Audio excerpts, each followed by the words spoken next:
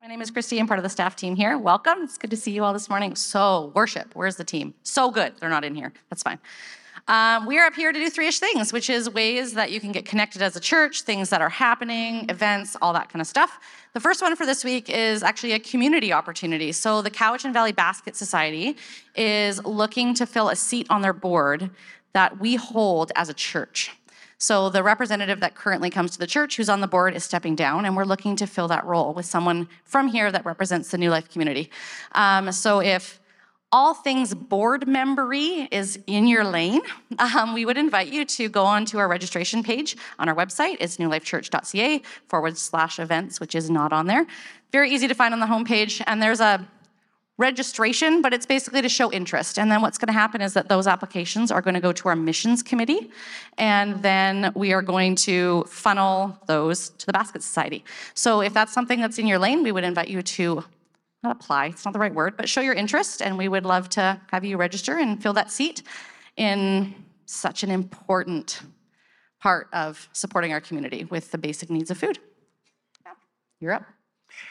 Thanks, Christy. My name is Ron, and I'm here to be able to invite those who are 50 years and older to Abundant Joy on Wednesday at 1:30. 1 o'clock. 1 o'clock. 1 o'clock? 1 o'clock. Okay, 1 o'clock. I made that slide, so it's my fault that is it 1:30? Yeah, I read 1:30, but... Okay, there you go. So 1:30 program starts. I take responsibility because I made that. Well, it's okay, we're both it's my right. fault. We're both right. We're figuring it out. Yeah. That's good. So what's happening is that, as some of you know, I just returned from Uganda. And, when I was planning that visit, I had been told, yeah, better prepare yourself because you've seen nothing like you're going to witness when you go there for the first time.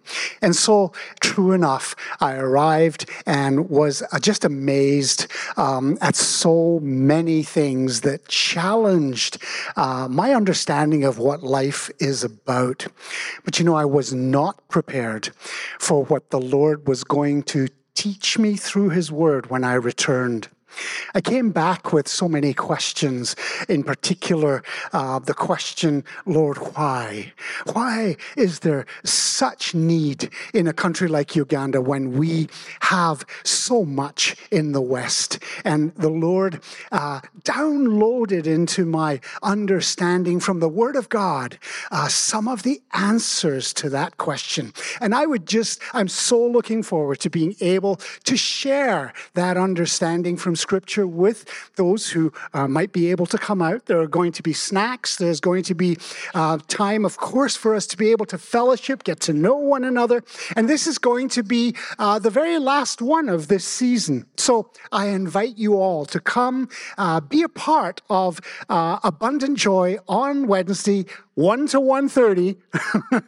And we're looking forward to seeing you then.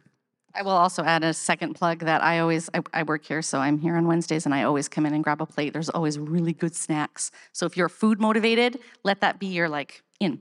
Come for the food, stay for the testimony. All right. It's good. I'm excited to hear it. Last thing is kids camp. You've heard a lot about this a few weeks leading in. You're going to hear a lot about it. We are 5 weeks out. 5 weeks today. The sanctuary is going to look like we're going to space. So our theme this year is Shining Jesus Light. And so we are looking for volunteers. We have a good group so far. What we need, though, is small group leaders. So these are people that are going to be assigned a group of kids in an age group, and you're going to see them every night for 5 nights. And I volunteer lots of ways, VBS, over the years. I volunteered as a small group leader last year, and I had one particular boy in my group that he didn't speak a word to me until the end of Thursday night. And when he came in on Friday, he was a different kid. He felt safe. He felt comfortable. He felt like he could just have fun in a space where a lot of these kids are not coming from Christian homes or coming from battered homes or coming from a lot of mess. And to have them here to host, it's so rewarding. So I would invite you, again, go to our events page, sign up for that. Brittany gave me a note. Next week, kids registration opens. So if you have, I think it's up to grade 4 that you can register them to come to camp. That's going to be open next week. And if you have any questions, Brittany, who was beautifully dressed up here earlier, just ask her and she will be happy to direct you in whatever you need. So we're going to read from Scripture from 1 John 2, verse 28 to 3, verse 10. So if you have your Bibles, would you turn to that?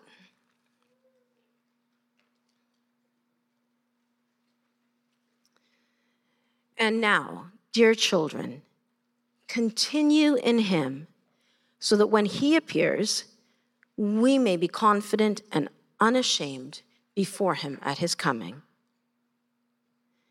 If you know that he is righteous, you know that everyone who does what is right has been born of him.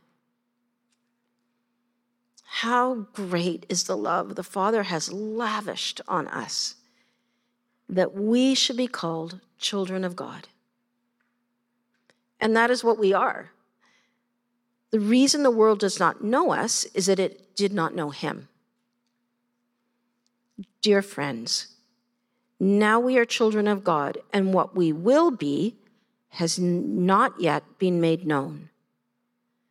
But we know that when he appears, we shall be like him, for we shall see him as he is. Everyone who has this hope in him purifies himself, just as he is pure.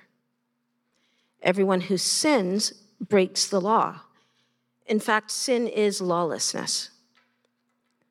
But you know that he appeared so that he might take away our sins, and in him is no sin. No one who lives in him keeps on sinning. No one who continues to sin has either seen him or known him. Dear children, do not let anyone lead you astray. He who does what is right is righteous, just as he is righteous. He who does what is sinful is of the devil, because the devil has been sinning from the beginning. The reason the Son of God appeared was to destroy the devil's work. No one who is born of God will continue to sin, because God's seed remains in him. He cannot go on sinning, because he has been born of God. This is how we know who the children of God are and who the children of the devil are. Anyone who does not do what is right is not a child of God, nor is anyone who does not love his brother. Well, good morning, everybody. Thanks for coming to our second service this morning. On Friday, we had a wonderful, a lovely event on our patio area. We had a men's barbecue burger night. It was a great night. The sun was shining. We had loads of different activities going on. There was hatchet throwing. We had we were throwing big axes around. Gordon brought some knives. We were throwing knives about, doing things that men like to do. Throwing things and eating burgers, and we had a great time together. And on that evening, we had some picnic tables that we wanted to have ready. And so if you want to use the back patio area, your house church, or you want to just have a little picnic, it's there. It's lovely. There's a lovely tent. Make use of it, okay? We want it to be used, but we wanted the picnic tables done for the barbecue. And so on that evening, about a couple of hours before the event started, Matt, who made the picnic tables for us, came to finish off.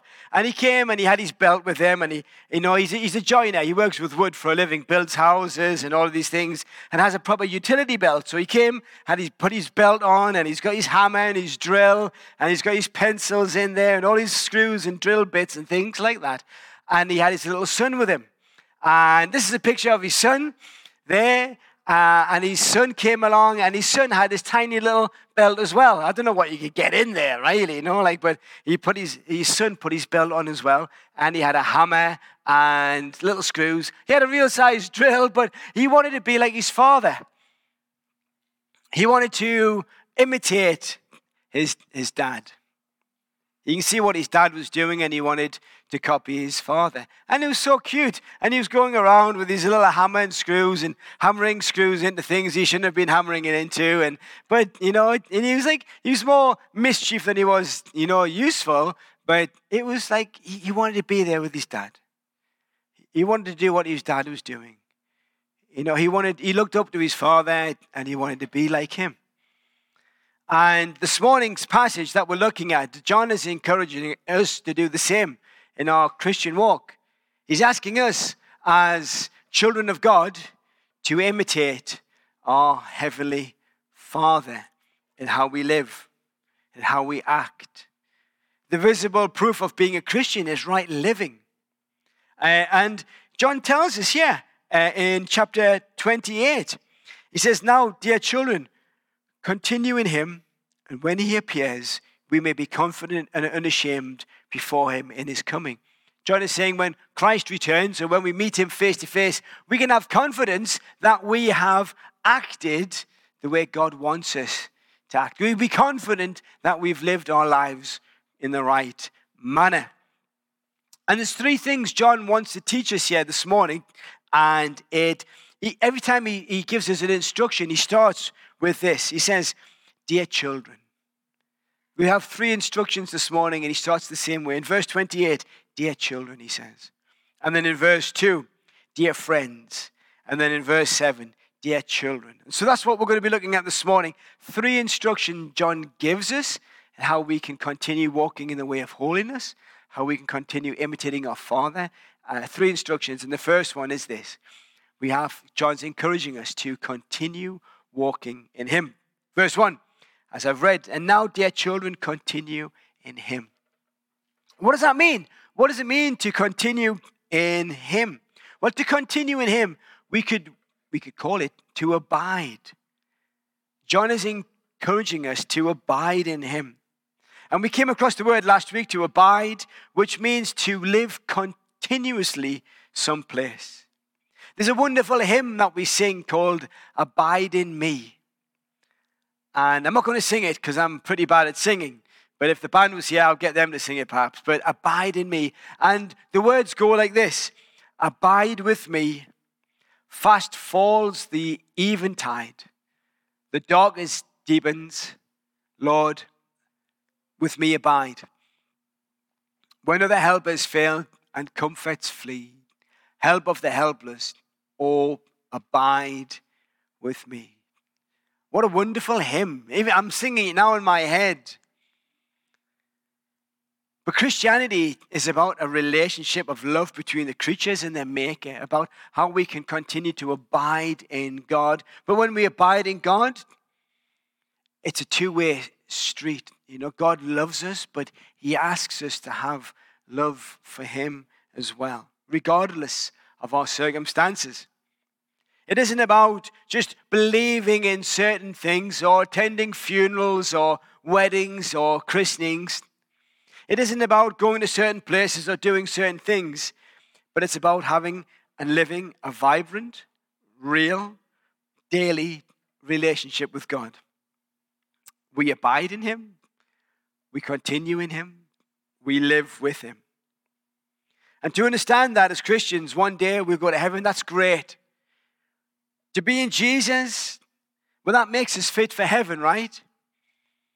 But to live with Christ, well, that makes us fit for earth. A real, abiding relationship with Jesus will change us, will break our chains, will allow us to bear fruit. What an amazing thought, isn't it? That we are able, if we have faith in Jesus Christ, to consider the creator of the universe a personal friend. Let me tell you something else pretty special as well that John is telling us this morning. He says, when we do abide in him, and we looked at that last week, what it means to abide. When we abide in Jesus Christ, there are two amazing things that we can take away, that we can hang our hat on this morning. And it's in verse 1 of chapter 3. And it says this, "How great is the love the Father has lavished on us, that we should be called children of God."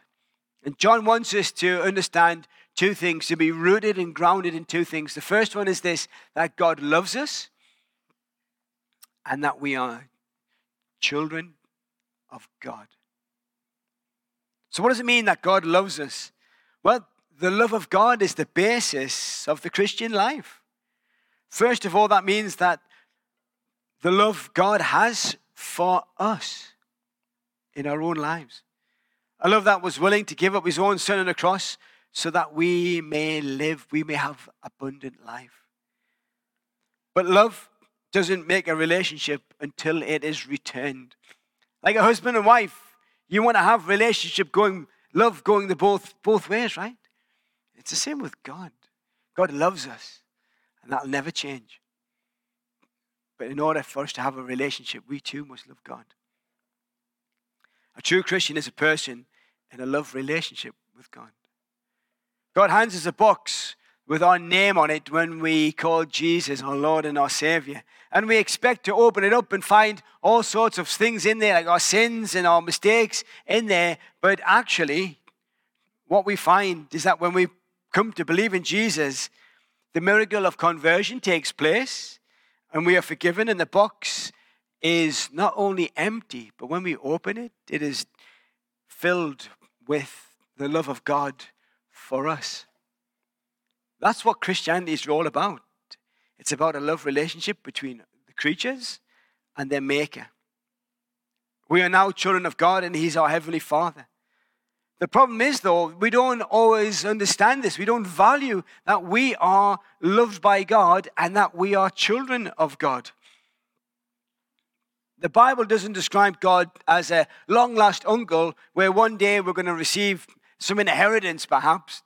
But the Bible talks about God the Father, and we are his children, and he is our Father, which makes us, makes us sons and daughters of God. I love how the Bible is describes us as children of God. But here's the deal. We don't see ourselves as Christians that way all the time. We have a way of creating our own labels, finding our own identity that isn't of God. I've got something here on the slide. It's called a hashtag.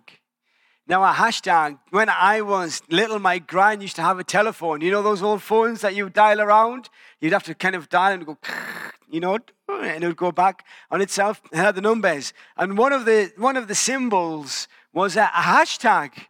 And I never knew what it was for. I had no idea why it was there. Perhaps someone could tell me what was there for. But today, a hashtag is something that you label something. So we had a great evening with the barbecue, and so you put something on social media, and you may at the end put hashtag great night out, or I love burgers, or hashtag Vancouver is fantastic. And it's used to label something or to identify something. Now, who has the right to label or identify something? Well, the maker of something. So, for example, Ford might make a car, a big bus, and they've made it, and so they're able to label it. And so they can put their little badge on, Ford, right on the front of it, and you know that it belongs to Ford. But then we as a church, we buy it.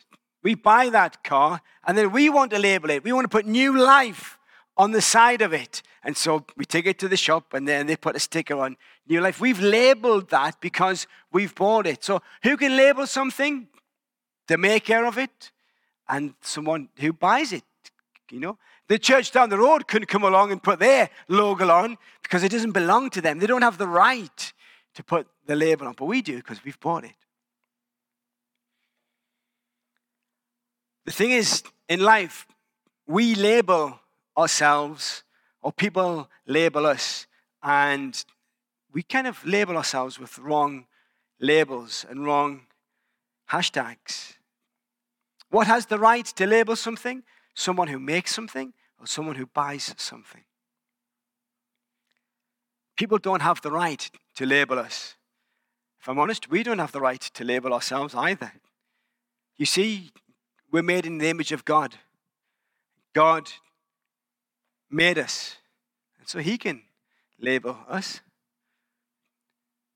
And he bought us at a price when Jesus Christ died on the cross. So he made us, and he bought us. So God can label us, but we can't. The thing is, we allow other people's labels to affect who we become. So let me give you an example of what I'm trying to get at.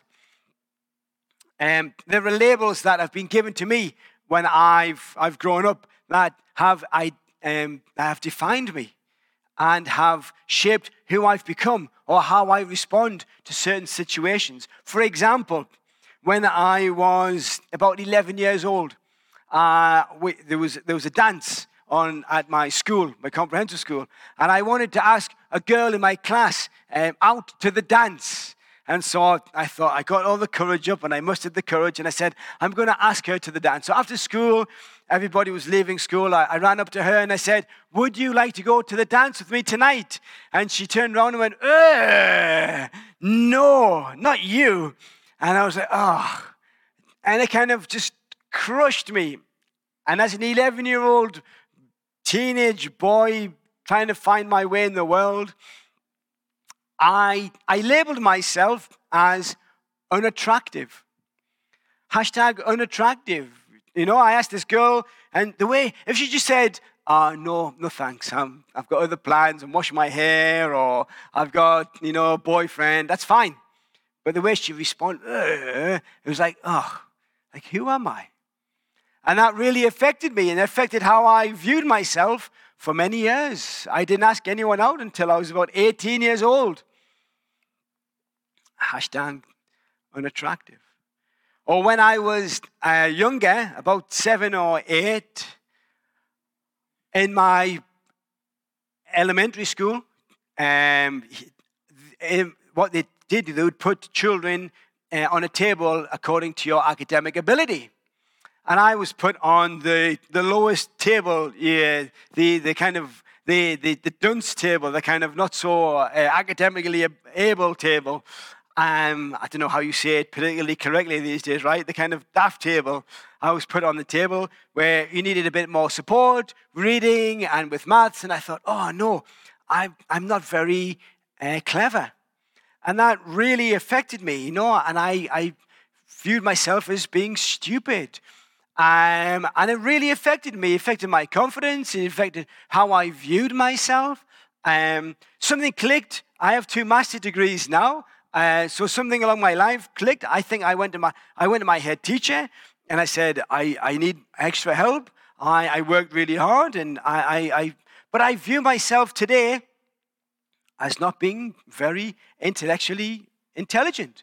And I really struggle with that. It's an area I don't feel qualified to be a pastor or a teacher. And that's just the way because of that one incident as a child, it really shaped how I view myself.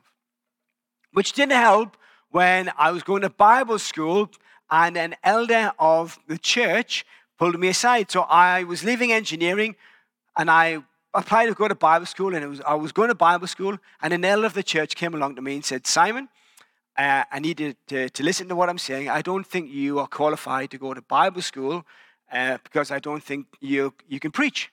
I don't think you're a preacher. I don't think you'll ever be a preacher. And I don't think you can teach the Bible, so you shouldn't go. And that, because he came from an elder of the church that I was attending, I thought to myself, I can't teach. I took his words seriously, and so I labeled myself not a teacher of the Bible. And it really messed my head up, and I thought, okay, I believed him. He's an elder of the church. So I questioned my calling, and I questioned whether I should go to Bible school or not. And because I already believed I was daft, then I thought, right, this must be true. Perhaps I should stay in engineering. Or another time was when as a child, I always wanted to find approval of my father. He was a successful engineer. His father was a successful engineer. His father was a successful engineer. And I wanted to prove that I could be worthy of being part of the family. And so I always felt I was a disappointment to my father, to my family. I could never meet his expectations in my life. And today, as a 42-year-old man, I still try and seek the approval of my dad. You see, labels are powerful, and they can define us, and they can determine how we respond in life and how we govern our actions and our ability to think and act and live. And our labels that people give us, or the labels that we give ourselves, define how we respond and act with each other as well. As a pastor, I have to deal with people's labels every day.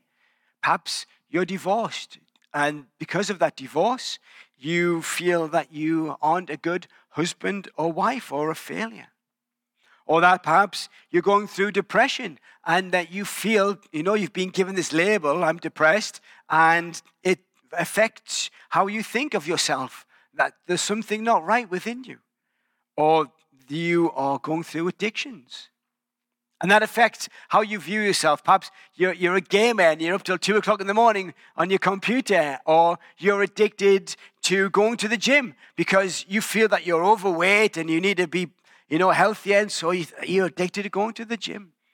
Or here's a good one, perhaps you're addicted to coffee. But that's okay because you call yourself a coffee connoisseur. Well, it's okay. I'm a coffee connoisseur.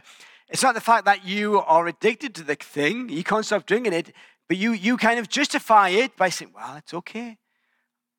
I'm a coffee connoisseur, I'm an expert, I need to keep drinking it. Or perhaps you're stressed in life.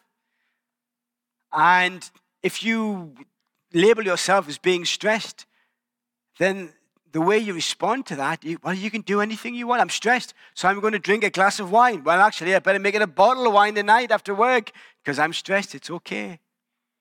So the labels that we give ourselves define who we become and how we respond in life. And when we accept a label, we allow it to control us and shape us in who we are. That's not what the Bible teaches. John saying here, do you know what? God loves you, but we are a child of God. That is our identity. That is who we are. And no matter what we go through in life, God is saying, I want you to know that you are a child of God above everything else. And I want that label to define who you are, who you become, how you respond, how that affects your life in society. You see, God made us, remember that? And God bought you at a price. We are made in the image of God. Ephesians 2:10 tells us, for we are God's handiwork, created in Christ Jesus to do good works which God prepared in advance for us to do. God made you. John 1 John 3 verse 1, see what great love the Father has lavished on us, that we should be called children of God, and that is what we are.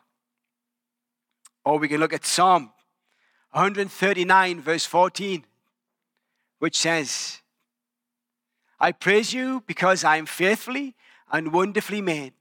Your works are wonderful, I know that full well. Or Psalm 139 verse 13. For you created my inmost being. You knit me together in my mother's womb. You see, we are made in the image of God, and God bought us at a price. He made us and he owns us. And it is only God that can define us. So don't allow the labels of the world to define us, but allow God to define us. And when we come into Christ, the Holy Spirit tells us who we are. He says, I want you to know this is solid. We see Ephesians 1, verse 13 to 14. And you also were included in Christ when you heard the message of truth, the gospel of your salvation. When you believed, you were marked in him with a seal, the promised Holy Spirit, who was a deposit guaranteeing our inheritance until the redemption of those who were in God's possession, to the praise of his glory. You see, there's two things in here that I want us to highlight. First of all, we are marked with him with a seal. The concept there is, in the olden days, if you wanted to send a letter to somebody, you'd get a wax seal. And then, I say the olden days, like not Canadian olden days. Like you don't have olden days in Canada yet, do you? You're only 100 years old. But like the olden days, you would get a letter and you'd put a wax seal on there and you'd stamp it to authenticate it was genuine. To authenticate that it was, where it was coming from.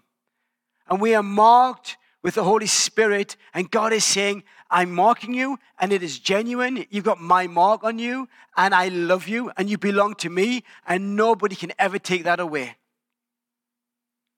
God is saying, when we come into Christ, the Holy Spirit comes in us, and you belong to me. And that is all that you need to know. And then he says there that the Holy Spirit is a deposit guaranteeing our inheritance for all eternity. When we become children of God, we get invited into his family, and we have that inheritance for eternity.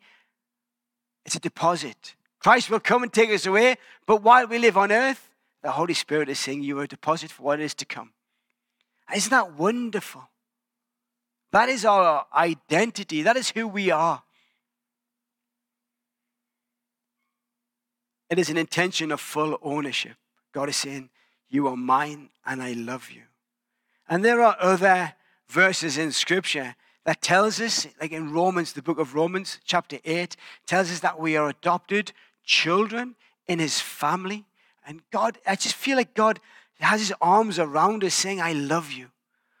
Whatever labels, whatever identities that you've been given up, that you've given yourself, I want you to know that you belong to me. I love you, and that you are sons and daughters of me, and I'll never let you go. And that's what John is saying here. God loves you, and that we are children of God. And he says, once you know that, once you get grounded in that, that's the foundation of our Christian life. He then goes on and says, this is my second point.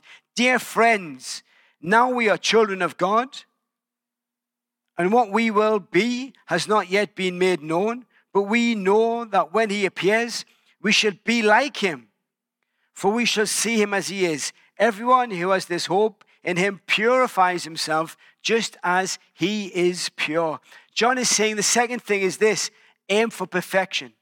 Once we know that God loves us and that we are grounded in him, John says continue to aim for perfection. That's my second point in there in verse 2. Dear friends.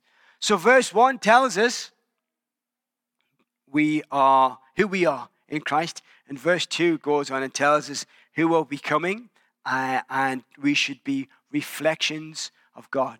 And he says there, aim for perfection. Somebody once said, it's strange how many people expect to be with God in heaven who haven't got a moment to spend with him on earth. You see, verses 2 and 3 in this passage tell us that the Christian life is a process of becoming more and more like Christ. But this process is not complete until we see Jesus face to face. 1 Corinthians 13, verse 12, tells us, for now we see only a reflection as in a mirror. Then we should see face to face. Now I know in part, then I shall know fully, even as I am known fully. Our time on earth is just it's like a reflection. We're like a shadow until the full glory. And then in Philippians 3:21, who by the power that enables him to bring everything under control will transform our lowly bodies so that they would be like his glorious body. The Bible tells us that our time here on earth is just temporary and our goal is eternity. But while we are on earth, John is saying, continue to be pure. Continue walking in the way of holiness. Continue looking toward your Heavenly Father and to try and imitate our Heavenly Father.